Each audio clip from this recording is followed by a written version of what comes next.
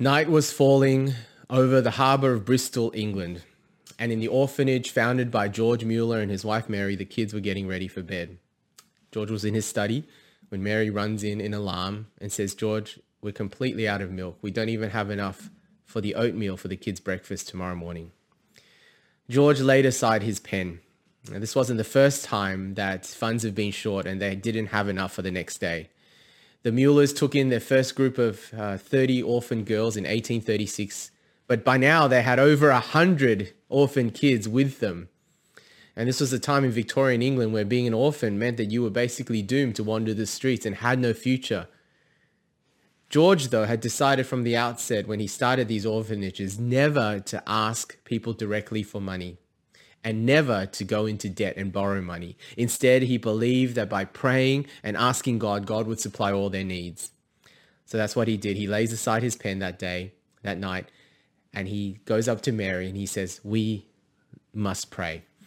And together with two of the employees of his orphanage, they got down on their knees and asked God to supply their needs. Little mouths depended on them for what they would now be praying for. Moments later, a knock comes on the door. Mary goes and answers it. She comes in and there's a letter.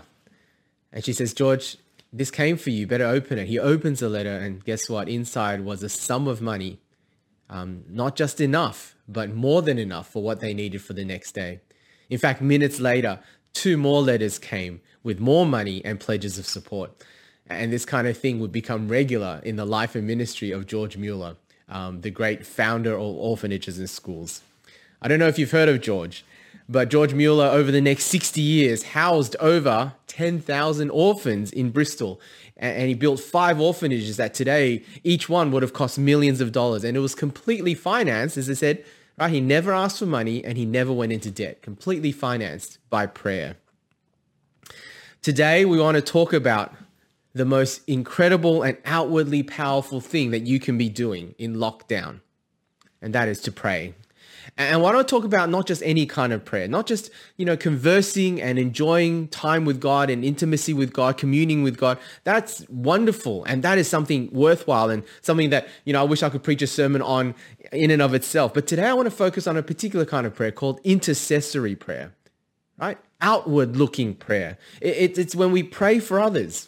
It's a kind of prayer that houses 10,000 orphans. It's the kind of prayer that moves mountains. It's the kind of prayer that shakes nations. And unfortunately, it is a kind of prayer, myself included, that we use so little in our lives. Well, let's pray and ask God to help us through this journey.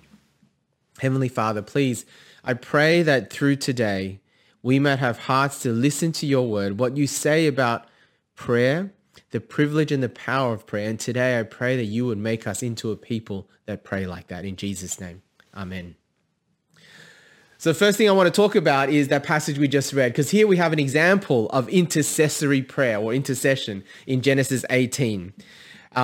In Genesis 18, we read before, Abraham gets 3 visitors from the Lord. One of them actually is the Lord, is God himself. And then we read early in verses 17 to 21, God decides to let Abraham in on his plans to see if the wicked cities of Sodom and Gomorrah really were as wicked as has been reported and bad enough for him to destroy them completely. And the reason we find out in verse 19 that God wants to tell Abraham is because Abraham was special to him. Just a bit of context, God had made promises to Abraham right back in Genesis 12, that through Abraham's descendants, God would start again and reverse the effects of sin and the fall that happened all the time before, back in Genesis chapter 3. And so as these 3 men, these angels, turn to leave Sodom, significantly, we read here about Abraham's physical posture. I wonder if you notice how deliberately this story emphasizes what Abraham does at this point. The first thing he does, verse 22, Abraham remains standing before the Lord. And then verse 23, Abraham approaches God. And then in verse 24, Abraham speaks. I want to suggest to you that this is intercession right here. See, intercession is when God's people stand, approach God, and then speak to him. See, they stand between God and someone else. They approach God with respectful confidence in order that they might speak to God on behalf of that someone else. Now, we use intercessors in real life, don't we? Now, if you ever have to go to a court, that's what a lawyer is for. They intercede for you, to the judge, to the court, to the jury. If you're buying and selling properties, you use real estate agents. They're kind of like intercessors. Migration agents, migration lawyers, if you're trying to migrate or apply for a visa in Australia. They're all examples of intercession. But guess what? The history of God's dealings with humanity as a whole, the story of the Old Testament and the New Testament, right, is a history of God raising up intercessors and mediators, people that need to go between God and others. Now, the rest of this narrative in Genesis 18 we read earlier, it highlights just how bold and persistent Abraham is, right, in his intercession. Remember what he says? He says, God, far be it from you to sweep away the righteous and the wicked. What if there's 50 righteous people in Sodom? Will you still destroy everyone? God says no. But then Abraham goes and says, well, what about if there's 5 less, if there's 45? Well, if there's 45, I won't destroy it, God says. Well, what about 40? No, I won't destroy it for 40. And 30? And 20 and 10. You see what Abraham's doing? If you've ever been in markets, especially in places like Southeast Asia, right? This is haggling, right? Haggling. And how bold it is that Abraham is actually haggling with the Lord of the universe. I want to notice a couple of other things about this intercession. Apart from his haggling, bold persistence, you notice that Abraham, he doesn't forget who God is. So even in haggling, he is supremely humble, isn't he? He recognizes that God is God and he is not, which actually highlights his boldness, right? He recognizes that God is so great, and yet he's bold enough to even hassle and haggle with God. The second thing to notice there is how Abraham appeals to God's character. The reason why, God, you might spare these people is because of who you are. Right? He doesn't come to God and say, hey, look, I'm special. You've chosen me. He certainly doesn't come on behalf of, because of the merits of Sodom and Gomorrah and says, look at them and these poor people. No. He appeals to God's justice. Verse 25, will not the judge of all the earth do right? Now, how does this intercession all pan out? Well, if you read on to next chapter, you'll find out that not even 10 righteous people could be found to spare the whole city. God does rain fire on Sodom and Gomorrah. It's one of the Old Testament passages about judgment. That itself raises, I'm sure all sorts of questions, like the flood of Genesis 6. How could God do that? Now, that's a topic for another time. But I guess we need to know that for God to do this, if he was willing to spare the whole city, even for 10 people, right? For God to do this, this must have been wicked so thoroughly, so beyond anything we can imagine. And if you also want to know, God, in fact, rescues 4 people out of that city so they don't perish along with the wicked. But coming back to intercession, I want to say to you that this is what God is looking for today, right? This is what God is looking for. He's looking for people to be like Abraham, to intercede for those around them. Who's going to do that, right? For our neighbors, intercede for our work colleagues, for our school and uni friends, for our country, for our world. Who will stand between them and disaster, both immediate disasters like disease and war and poverty and persecution, as well as eternal disaster, judgment and hell? Right? Will you be that intercessor? Will we? Well, that's the question. Every religion has some form of prayer. You guys all know this, right? But every religion focuses on the how and the what of prayer. What techniques you got to use, what words you got to use, what posture, what preparation. But I want to show you today that the Bible, when it comes to the key to intercession, doesn't focus on the how and the what. No. Far more important is focusing on who. So that's what we're going to look at. Who is God? Who is Jesus? Who are we? Get those right? And it will shape the way you pray and intercede. So firstly, who is God? Well, what's the answer to that question? When we pray, who is God? Who is God? What do we need to keep in mind about who God is? Well, the answer is actually in the prayer that Jesus taught his disciples in that very first line. I'm sure you know it, right? Right? When you pray, Jesus says, say, our Father in heaven. Right? That's the who of God. Right? We need to know who we're praying to. And when we get that right, that's going to shape the how and the what of prayer. So who is God? God is both Father and in heaven. He is our Father and he is in heaven. I want to suggest to you, you need to have both. In other words, he is both intimate and close and ready to hear our requests, willing to do what we ask, like the perfect Father. But he is also, remember, in heaven. That is, he is holy. He is completely sovereign and mighty. He's the king. He's on the throne. He's all those, big omni words. He's omnipresent everywhere, omniscient, all-knowing, omnipotent, almighty, all-powerful. Holding both together is really important, and it's different to, for example, both Islam and, I guess, the God of our popular imagination. See, if God is just Father but not in heaven, that is not the sovereign Lord, all-powerful Lord of all, then we can take comfort in praying, but prayer doesn't really actually change anything because he can't do everything. That's sort of like the God of our popular imagination. But if God is in heaven, but he's not our Father, and this is really more like Islam, he might be able to do anything, but our prayers don't actually move him, right? He'll do anything that he wants to anyway, right? Allah's will is supreme no matter what his people say or do. So why bother asking? But having both, our Father in heaven recognizes those two things in tension, and you can't have prayer without it. So that's the first. Who is God? But it's not just who God is that's important, isn't it? We need to, who the intercessor is, who the prayer is. That's got to be vital, right? And here we come up with a problem because, anytime we talk about the mighty intercessors, especially of the Old Testament, these are all very special people. You take Abraham. Abraham was called God's friend in Isaiah 41, verse 8. Or what about Moses, another great intercessor? Well, he was so close to God that Exodus 33 says that God spoke to Moses as a friend, and no one got the access that Moses did to God. Or Elijah. In the New Testament, James chapter 5 says the prayer of a righteous man is powerful and effective. And then he gives Elijah as an example. And you look at Elijah and you think, well, that's not me. You see, we might look at these guys and we think, well, I can see why God would answer their prayers. I see why they're effective intercessors. But hey, I'm not Moses. You're not Moses or Abraham or Elijah. Well, that's true. I'm not. You're not. But I'll tell you what, someone is. And that someone is even better than they are, which comes to the second thing. Right? The second who. Who is Jesus? You see, Jesus is the perfect intercessor, isn't he? He is the perfect mediator, the perfect go-between between God and humanity, because he is God become man. And then as the Son of God, he is the perfect son to the Heavenly Father. Abraham was God's friend, but no friend trumps a son, right? You see, look how close the Son is to the Father. I'm just going to show you a few verses from John chapter 5. Jesus gave them this answer, very truly I tell you, the Son can do nothing by himself.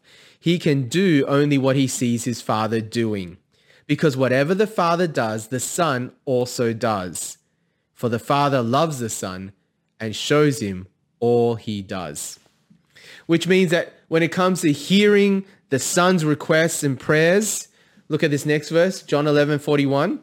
Then Jesus looked up and said, Father, I thank you that you have heard me. I knew that you always hear me. You see, when Jesus the Son prays, the Father always hears. Because as the perfect eternal Son of God to the Father, well, the Father loves granting his requests and chooses to do everything that his Son asks. And in fact, chooses to do everything through his Son. But more than that, Jesus is not only the perfect Son, but in his resurrection and then his ascension, where is he? Where is he? In the very presence of God the Father, who is in heaven. He is in heaven. And so we see in Hebrews, therefore, since we have a great high priest who has ascended into heaven, Jesus, the Son of God. And then also in Hebrews, therefore he, Jesus, is able to save completely those who come to God through him, because he always lives to what? Intercede for them. Right? He is the perfect intercessor. As the Son, he always has the Father's ear. As the eternal King, risen and seated in heaven, well, his intercessions go right to the Father's presence. Who Jesus is makes all the difference. But I want to say it makes all the difference not only to his prayers, right? I mean, that's great in and of itself. The Bible says that Jesus prays for us. So that's great to know that his prayers for us is always effective. But it also makes a difference to, well, look at this next verse. In fact, it's the second half of that Hebrews 4 passage before. After he talks about Jesus being in heaven, it says, let us then approach God's throne of grace with confidence, so that we may receive mercy and find grace to help us in our time of need. Okay? You got this? Who Jesus is makes possible our intercessions. That's why we pray in Jesus' name. Who Jesus is changes who we are. So, who are you? Who are we? Well, look what Jesus tells us. John 16. Jesus says, though I have been speaking figuratively, a time is coming when I will no longer use this kind of language, but will tell you plainly about my Father. In that day, you will ask in my name. I'm not saying that I will ask the Father on your behalf. No, the Father himself loves you because you have loved me and have believed that I came from God. Let's keep going. John 15, Jesus says, I no longer call you servants because a servant doesn't know his master's business. Instead, I've called you friends. For everything I learned from my Father, I've made known to you. And then, of course, Galatians 3, look what it says there. So in Christ Jesus, you are all children of God through faith.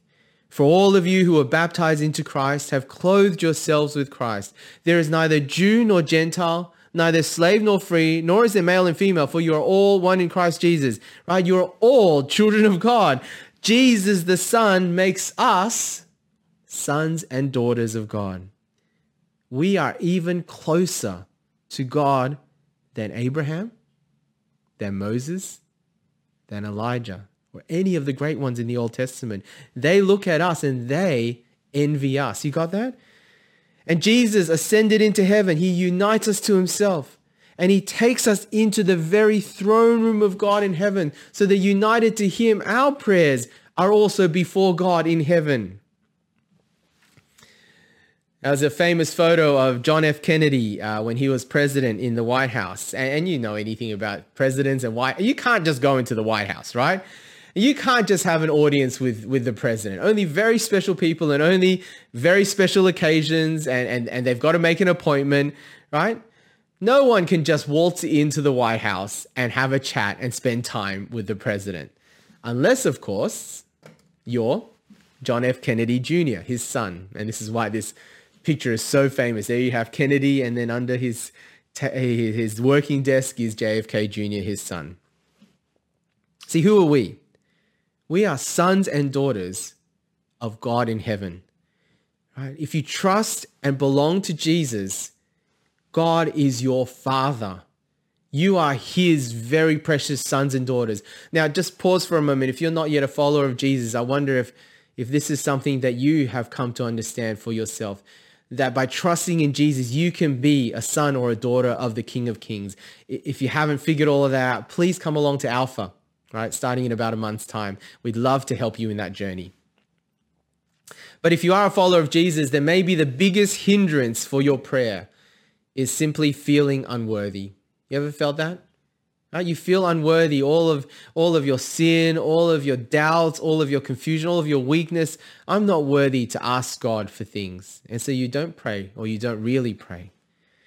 But Jesus says in Matthew 7, right, which we won't have time to look up. You may know the passage. He says, even our human flawed fathers know how to give good gifts to their children. Well, how much more will your Father in heaven give good gifts to his children, to you, when you ask? He said, we must stop thinking that we're a slave when we're sons. We must stop acting like paupers, or pauper is a beggar. Stop acting like paupers when we're actually princesses. You got that? We are children of God, with the same access that Jesus has to God the Father in heaven. All right, so let's tease out what that means for us. Well, the first thing I want to get us to do is obviously to start interceding. And I have just 3 tips. I mean, whole books have been written on intercession and prayer, and there's some that I can recommend if you'd like to read further. But here's just an introduction. Here's just 3 tips to get going. And the first one is to start small. The second one is to persist. And the third one is to do it with others. I want to suggest that prayer is a lot like working out, all right? Working out, exercising. And the reason is because faith is a muscle. You've heard that before? Faith is a muscle. And prayer, guess what, is the reflex action of that muscle. And you can't build muscles without working out. You're not going to look like Ryan by doing nothing, all right? You got to work those muscles. But like working out, you got to start small, don't you? You got to persist. And it really helps when you do it with others. So let's have a look. So first thing is to start small and step out. Think of it as concentric circles, circles within circles. Now, you want to start with a small circle in the middle where you are, but then you want to ripple outwards one circle at a time. Eventually, it'll get bigger and bigger. So with intercession, right, start with the small steps. Start with the middle. Ask yourself, what are you already praying about? That's not just focused on you. Who are the other people or other things that you're already praying about? Start there, right? That's a good start. And then find a way to take one step, even if it's a little step, outwards. Give you an example. Most of you already probably pray for your immediate family, right? Your kids, your spouse, your parents, your siblings. What are you praying for? Probably most immediate in our mind, we're praying for their health, their well-being, especially in the time of COVID. But what's one step further than that? Well, one step further is not just to pray for their physical well-being, isn't it? It's to actually be praying for their spiritual well-being. Maybe that's the step you need to start praying for. Or maybe you're already praying for their spiritual well-being. Well, then for you, take a step outwards from that. Go bigger with those prayers for spiritual well-being and go more specific. For example, pray that your non-Christian parents would actually befriend a Christian. Now, that might really help them, wouldn't it? Or pray that your kids would actually love to read the Bible for themselves as they begin to learn how to read. They would love family devotions. Pray that your family member, perhaps your spouse or your sibling, would grow in a particular area of godliness or service or repentance, right, this year. You see what I mean? Take that step out. Pray for something that you're not currently praying for. Another example, you're already praying for COVID, I'm sure. You're praying for lockdown to end. Well, what's one step further than that? Pray for other countries that are in a far worse position. Or you might know people around you who are finding it harder than you. Pray for them by name.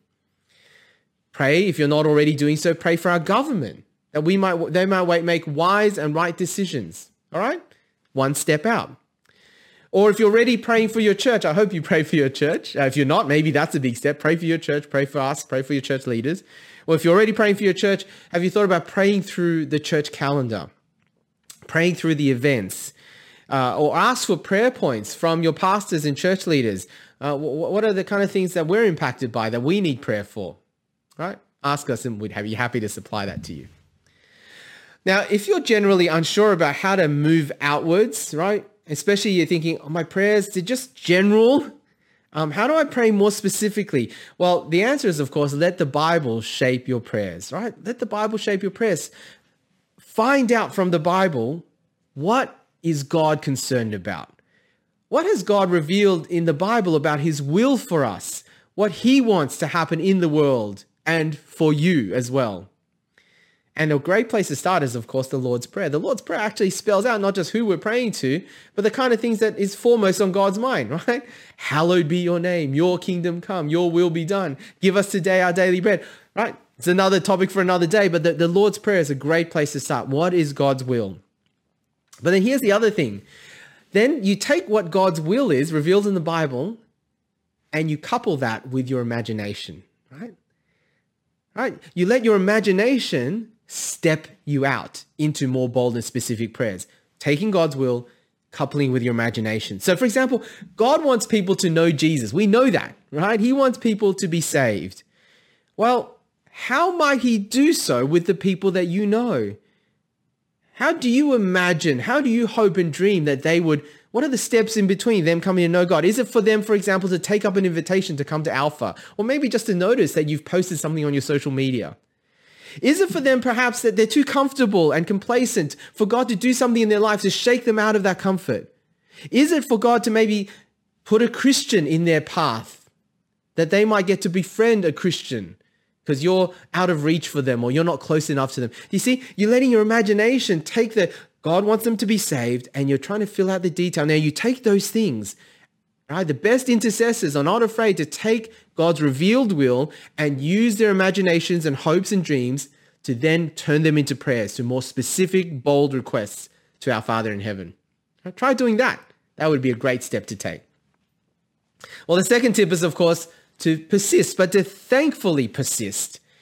In Luke chapter 18, again, we don't have time to read it, but Jesus tells this famous parable of an unjust judge and the persistent widow. You know this one? The judge is unjust. He's terrible. But this widow just keeps nagging at him. And just to get her nagging off his back, he does what she asks. The point Jesus is making is, well, God is not like the unjust judge. God is the perfect father, the perfect judge. So what do you think he'll do when we, like Abraham, like the widow perhaps, haggle and persist and just keep on hassling God in prayer? Of course, he's going to grant what we ask for if it's in his will. Back to George Mueller, you know what he said? He said, when once I am persuaded that the thing is right and for the glory of God, I go on praying for it until the answer comes. Now, you want to know what that actually looks like? In his autobiography, this is what he wrote.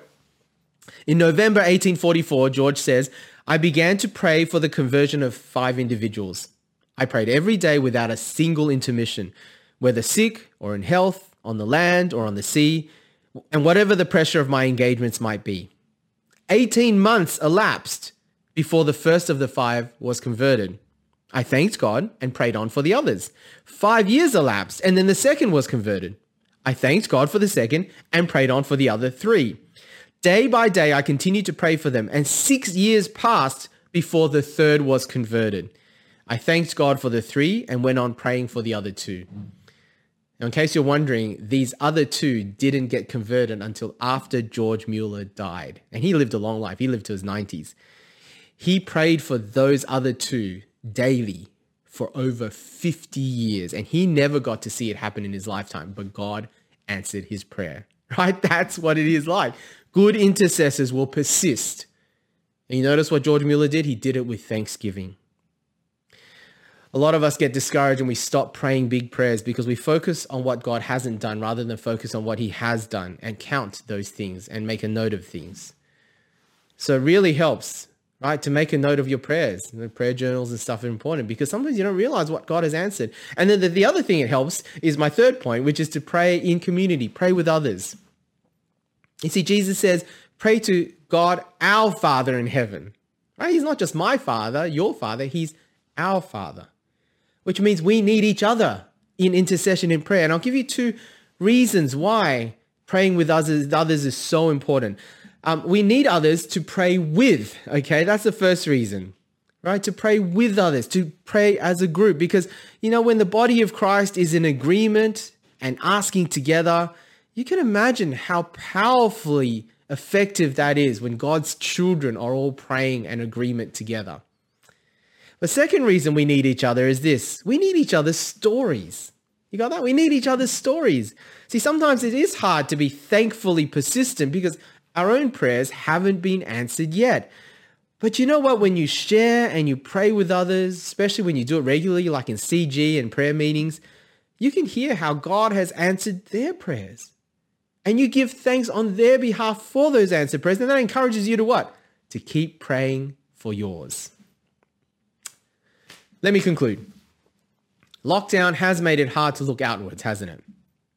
But as I said before, if prayer is using your faith muscles, then like muscles and working out, it's actually going to be the most strengthened in times of trials, not in times of comfort. No one builds muscles lying on the couch. You build muscles by doing tough things, which means we could actually be more effective. We could actually work our faith muscles more, be more prayerful, be more powerfully intercessory in these tough times and trials of lockdown.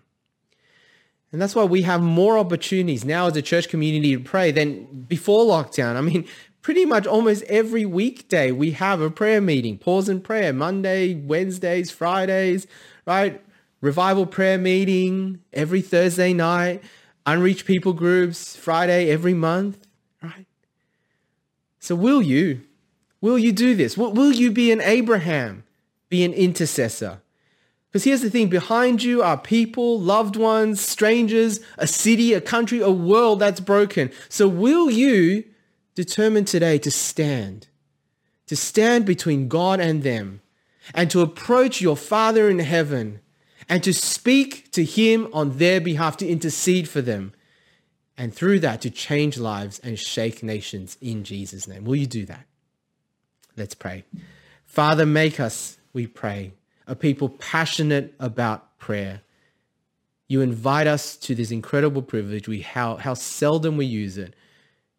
From today, we pray that you would shape the Sweat community to be one that intercedes both individually and together. Amen.